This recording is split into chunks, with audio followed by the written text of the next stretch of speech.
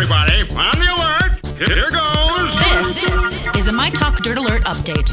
A quick look at what's happening in entertainment. So much dirt. On My Talk. Well, this is going to be juicy. This Dirt Alert update is brought to you by Cub Foods. In a new interview with GQ magazine, Tiffany Haddish claims an unidentified woman bit Beyonce in the face at a function. Oh.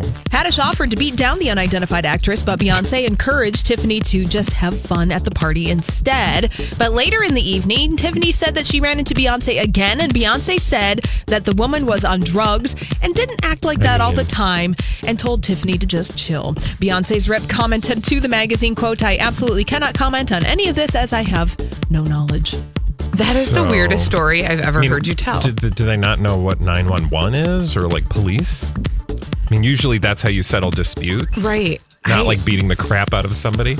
Well, you know. Very weird. That's a very strange story. Thank you. You're welcome. Paisley Park will build another tribute fence where Prince fans can leave messages to mark the second anniversary of Prince's death. The fence will be set up next month and will also display fan messages and artifacts that Paisley Park has archived. Fans attending the Prince Live on the Big Screen concert at the Target Center on April 21st can also place memorial messages on a specially erected fence in downtown Minneapolis. That's really cool. Yeah, I know that. I mean, you know, it seems maybe to some people it seems a little odd that we have such huge feelings, but I don't think it's going to subside for a long time. Well, think about Elvis. Right. Yeah, exactly. Every year. Exactly. Fans memorialize Elvis Presley in Memphis.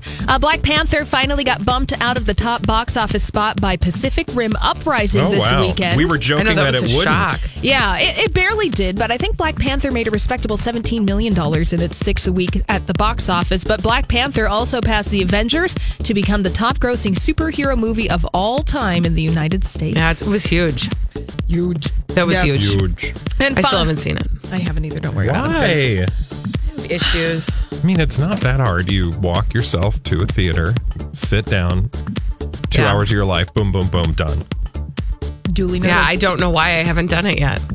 And finally, Stormy Daniels' 60-minute interview last night brought in the show's best ratings since 2008, back when Steve Kroft interviewed Barack and Michelle Obama shortly after he was elected president. That decades-old interview attracted 24.5 million viewers, so this special was around the same in viewership. Here's what I want to know. I want to hear the breakdown. Like, how long did people actually stay, right? Because presumably they tuned out after about 25 minutes when the interview ended, and then they started talking about basketball. Exactly. That's what I really would like to know. How long did people stick around? Because you didn't keep them. I'm here to tell you that. 60 minutes. Bye. Well, that's all the dirt this hour. For more everything entertainment, check out our website. It's mytalk1071.com.